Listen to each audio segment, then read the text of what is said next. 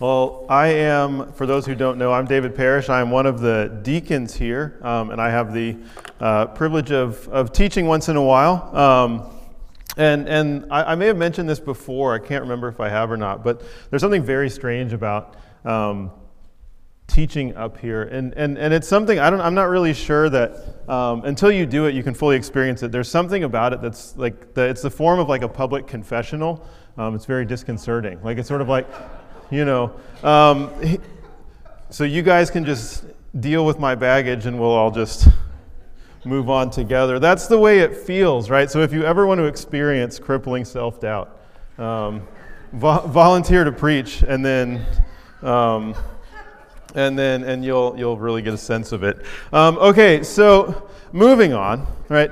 So our series this Advent is focusing on the idea of God's presence, the idea that God desires to dwell with His people, that His creation, right, is meant to be, like Aaron talked about a few weeks ago, His creation was meant to be a palace temple, a place where He could dwell with His people.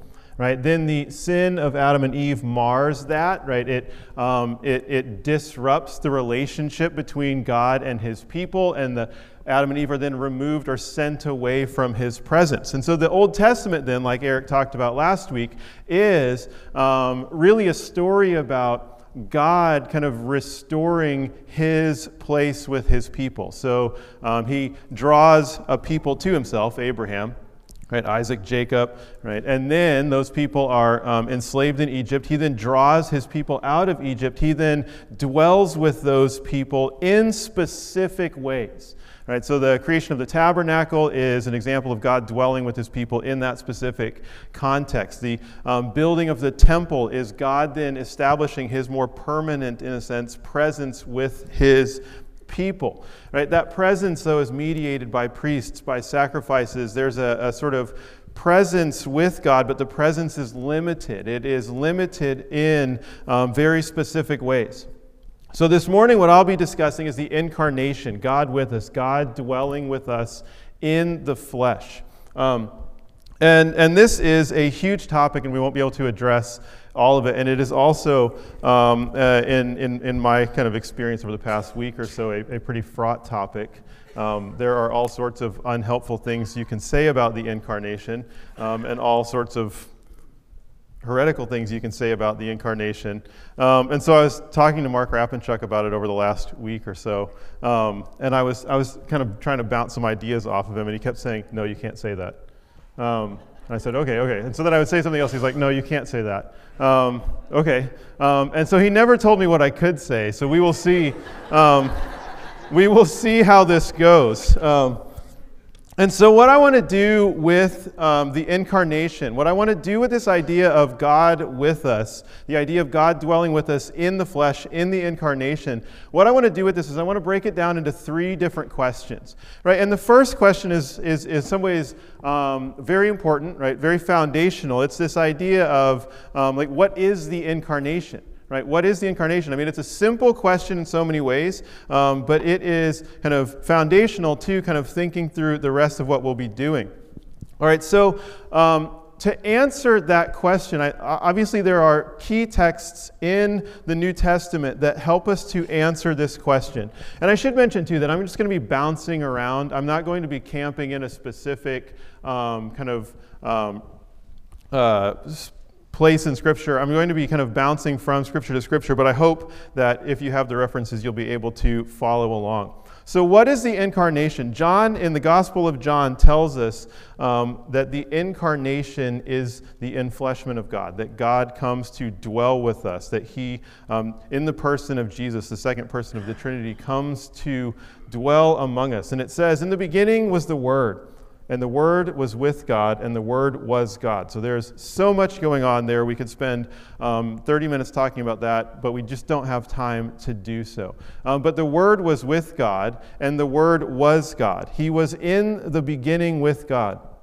All things were made through Him, and without Him was not anything made that was made. So that God that was in the beginning, that Word that was in the beginning, through which all things were made, became flesh and dwelt among us. and we have seen his glory, glory as of the only Son from the Father, full of grace and truth. So the incarnation then is the enfleshment of the Word, right? The enfleshment of the second person of the Trinity. He becomes human and dwells among us. So there is the reality, this sort of mysterious and incomprehensible reality that the God of creation becomes man to dwell with his people. So it's a sort of God restoring his presence, not by making us like him, but becoming like us. And we'll kind of get to that more in a little bit. Right? We see other kind of descriptions of the incarnation in the Gospel of Matthew. Right now, the birth of Jesus Christ, it says, took place in this way. When his mother Mary had been betrothed to Joseph, before they came together, she was found to be with child from the Holy Spirit. And her husband Joseph, being a just man and unwilling to put her to shame, resolved to divorce her quietly. But as he considered these things, behold, an angel of the Lord appeared to him in a dream, saying, Joseph, son of David, do not fear to take Mary as your wife, for that which is conceived in her is from the Holy Spirit. She will bear a son, and you shall call his name Jesus, for he will save his people from their sins. All this took place to fulfill what the Lord had spoken by the prophet. Behold, the virgin shall conceive and bear a son, and they shall call his name Emmanuel. And Emmanuel means God with us. So God then dwells with us in the person of Jesus to save his people from their sins. So we have then in the incarnation God dwelling with man, and Jesus then is fully God and Jesus is fully man. Again, a sort of an incomprehensible reality, but it is a reality that defines the Christian view of the world, the Christian view of salvation, the Christian view of the Trinity.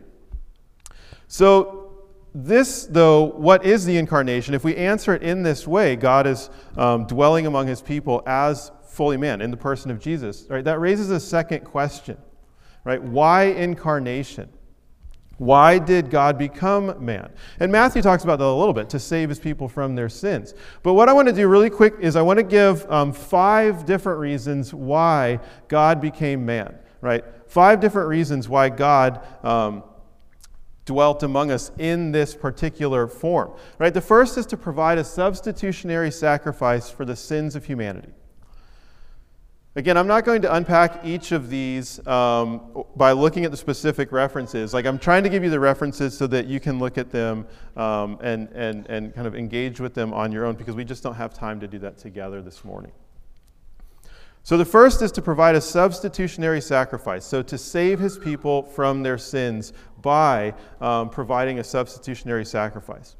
A second reason that God becomes man, right? A second reason for the incarnation is to reveal God to humanity. God had revealed himself in different ways to different peoples at different times, but this is the way that he chooses to reveal himself to us in kind of the fullness of his glory. Right, the third is to provide a high priest interceding for us who is able to sympathize with human weakness. The fourth is to offer a pattern of the fullness of human life.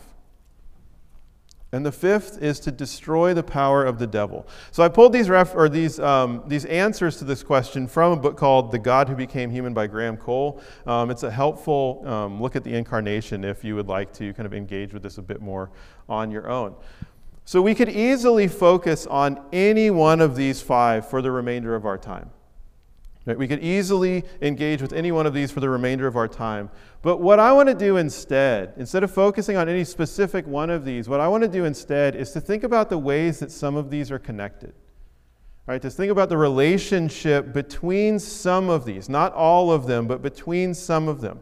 And I want to do this by focusing on an idea that I have been kind of thinking about a lot over the past few months, and just an idea that I am still kind of wrestling with. Again, kind of thinking about this as a public confessional, right? This is the ways that I've kind of been engaging with the the Incarnation. These are the ways I've been engaging with the Incarnation. And so I want to think about the relationship between these by focusing on the ideas of dependence and limitations.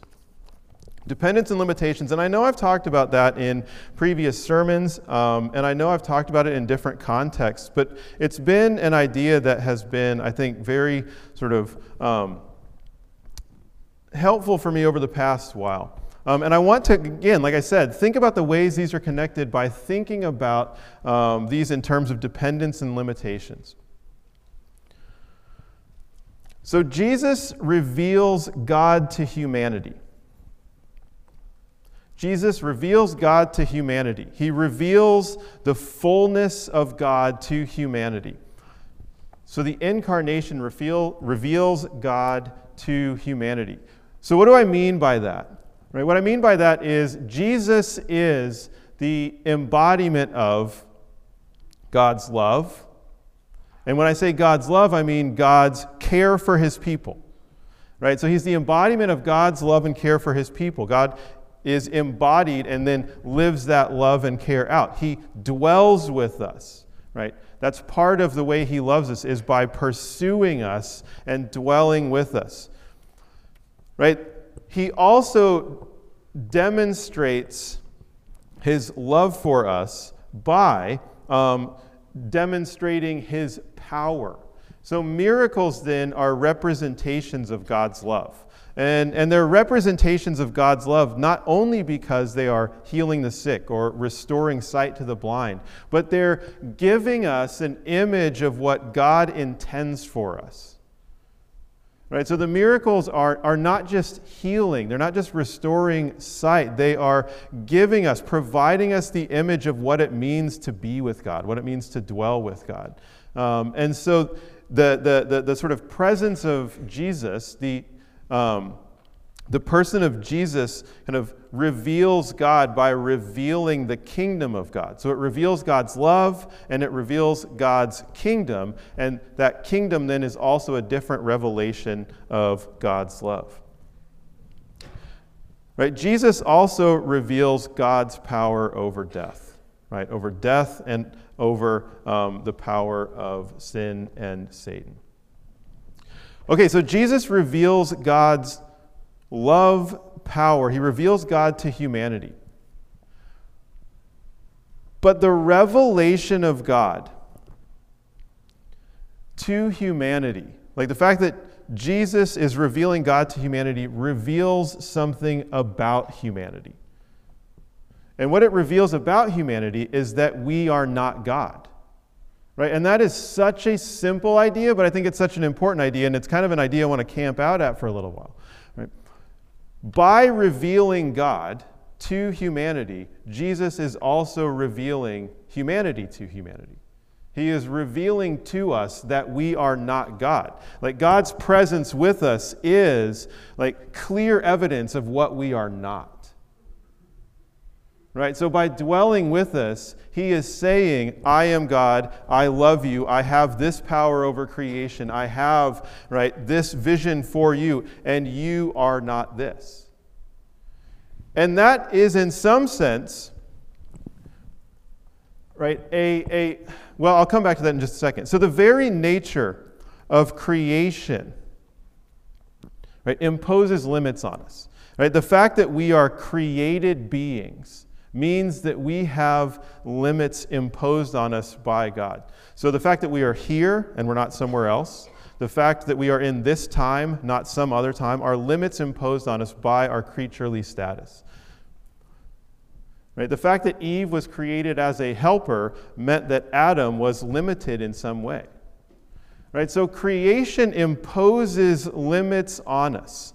And by revealing God to us, right, Jesus also then reveals what it means to be human. Right? He reveals what it means to live into the fullness of humanity as God intended.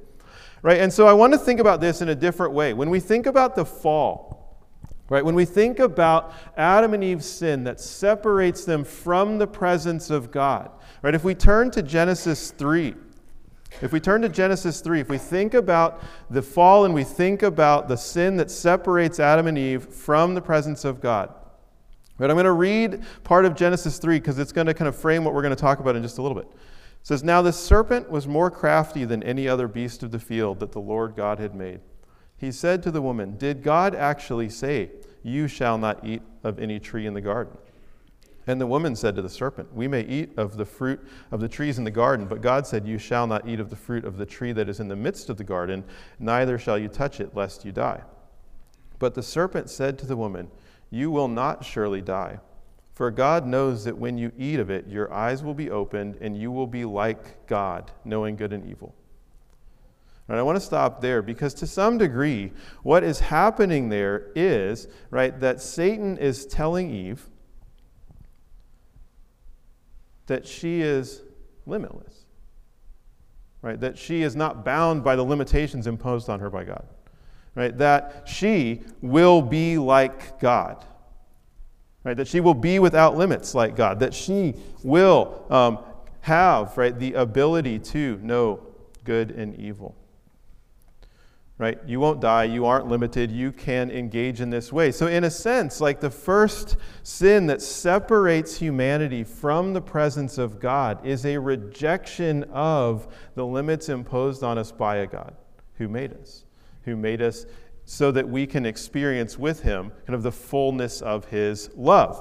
So limitations then are a gift. Limitations are not a deficiency. So we are, by God's good design, finite. We are, by his design, limited creatures. Right? We are limited. Our creation limits us, and that is the way that it was intended to be.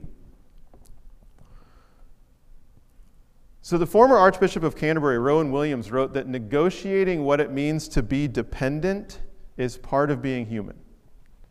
Right? So part of what it means to be human is to be dependent.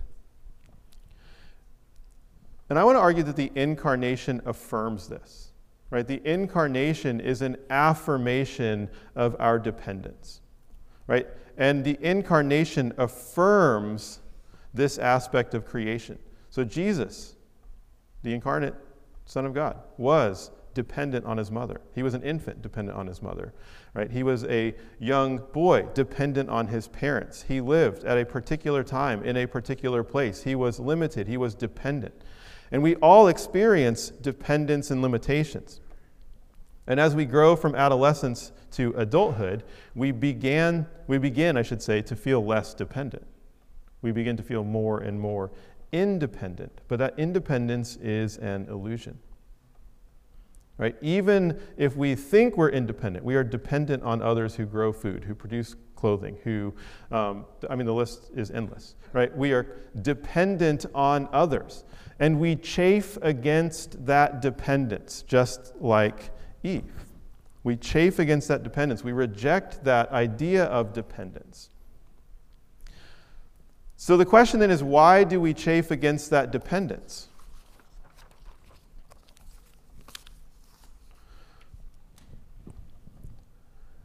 The reason we chafe against dependence is, I would think, because, there's multiple reasons. Right? We assume, though, that the best relationship that we can have to the world is to be in control. Right? That control is a source of security. That control is a source of strength. Right? We believe that control of our circumstances will protect us in some way, but we believe that control of our relationships will kind of protect those relationships in some way. So we assume that the best relationship we can have to the world is to be in control of the world. And again, that manifests itself in different ways. So that can be like the pursuit of health. Right? We want to control our health because we are fearful of death. We want to control our body because we are fearful of illness or weakness. We want to control our house because we are fearful of judgment. We want to control our marriage, etc. Like there are reasons why we pursue control, and usually that pursuit of control is rooted in fear. Right? It's rooted in fear. And that fear then is, in a sense, a lack of trust in God's provision. A lack of trust in the provision of God. Okay, so for many of us, the most comfortable place to be, the most comfortable way to exist is from a position where we think of is as control. So limits remind us that we are not in control. Right? Our physical limits remind us that we're not in control. Right? The fact that our bodies age remind us that we're not in control. The fact that we have, if you are like me and you are weak, right? You have very real physical limits, right? And so these limits, though, are key to understanding our relationship with God, because our limits remind us that we are not God. Right? So in a sense, when Christ comes and when Christ then becomes human, he reveals God to us, but he also reveals to us what it is to be human. Right? And he reveals, right, the limitedness of humanity.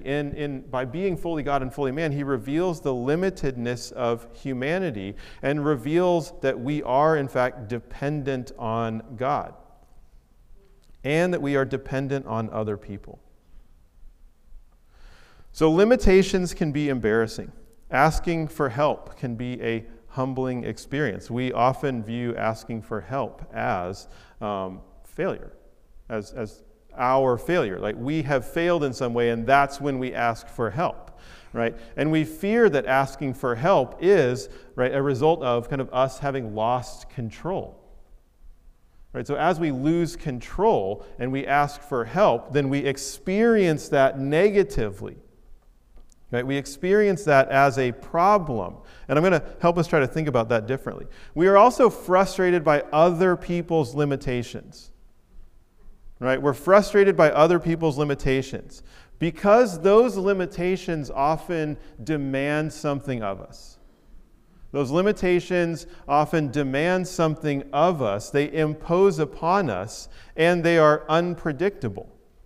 Right? Those demands are unpredictable. And if you are attempting to live a life where you're controlling your circumstances, other people's limitations make that difficult because they're unpredictable.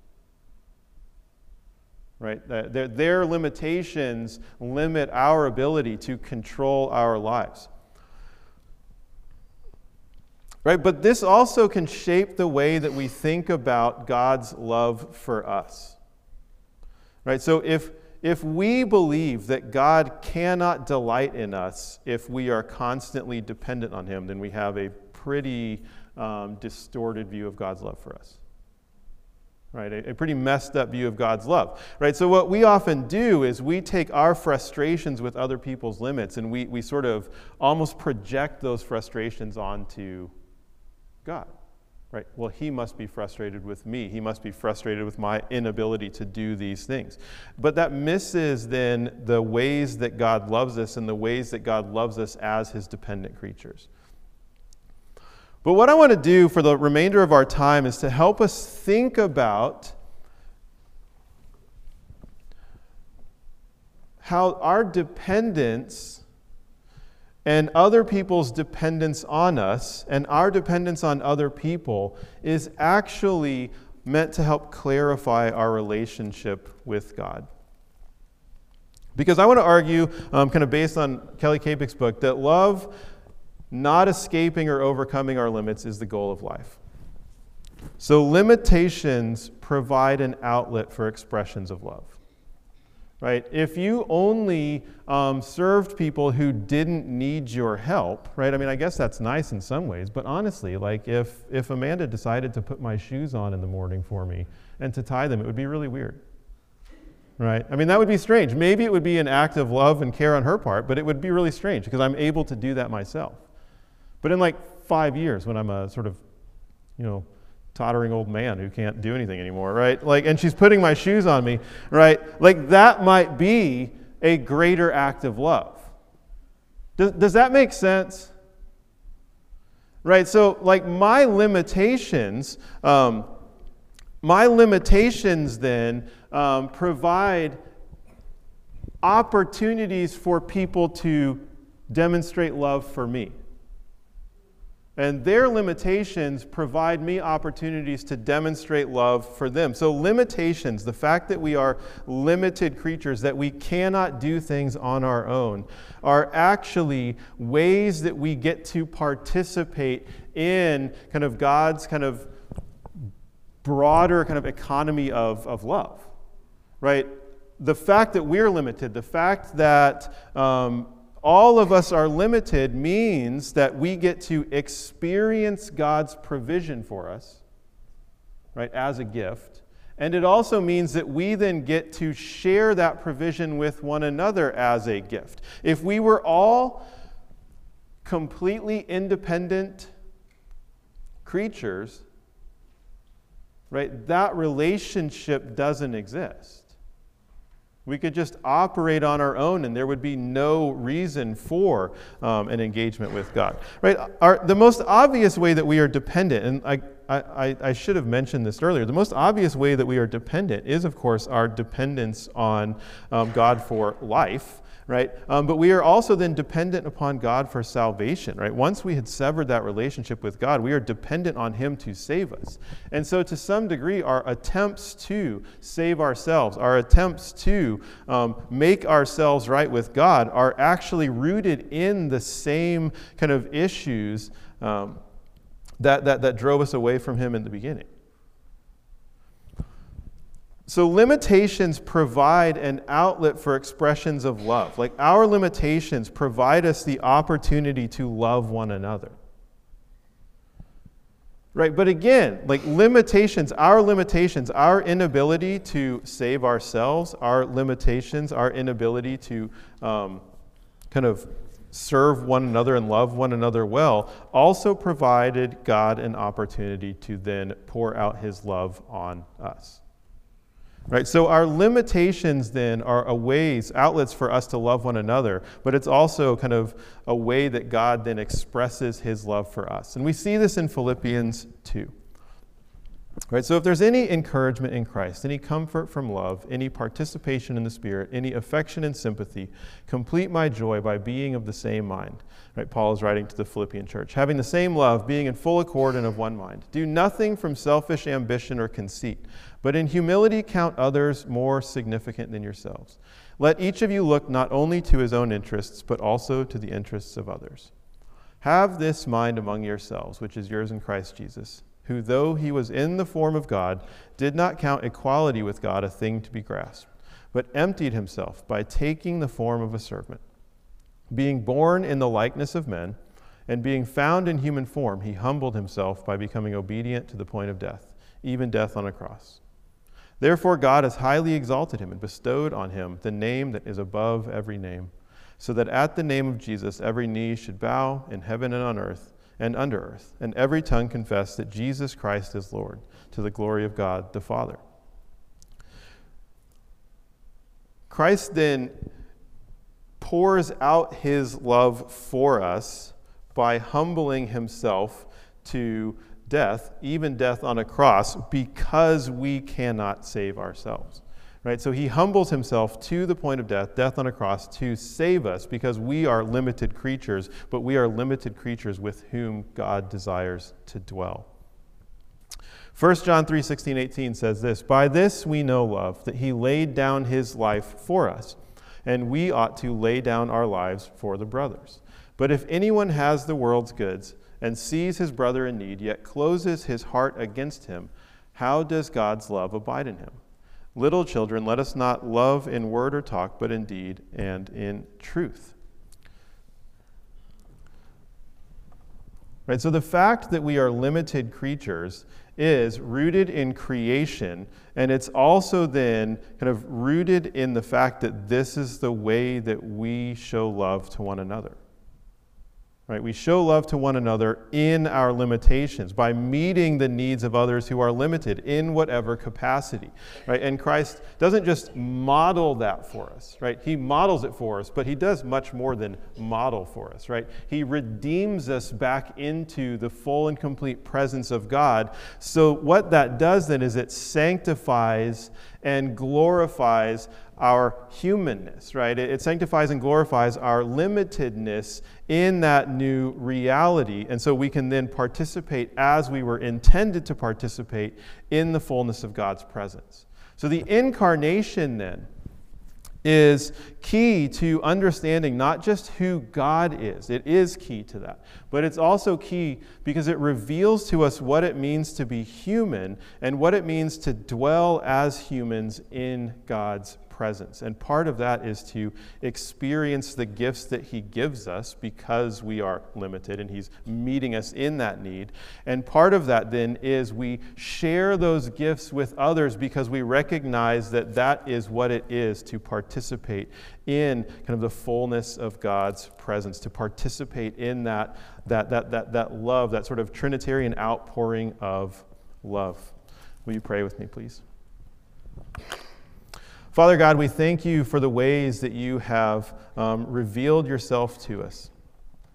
We thank you for Jesus and the way that he reveals your love for us, and the ways that he has revealed your love for us by dying on our behalf, by redeeming us into your presence.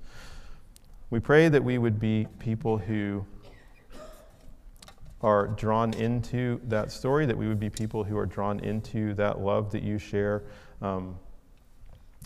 amongst the Trinity, that you would then draw us into that love, that we would pour that love out onto our neighbors as you have poured it out onto us. And I pray these things in Christ's name. Amen.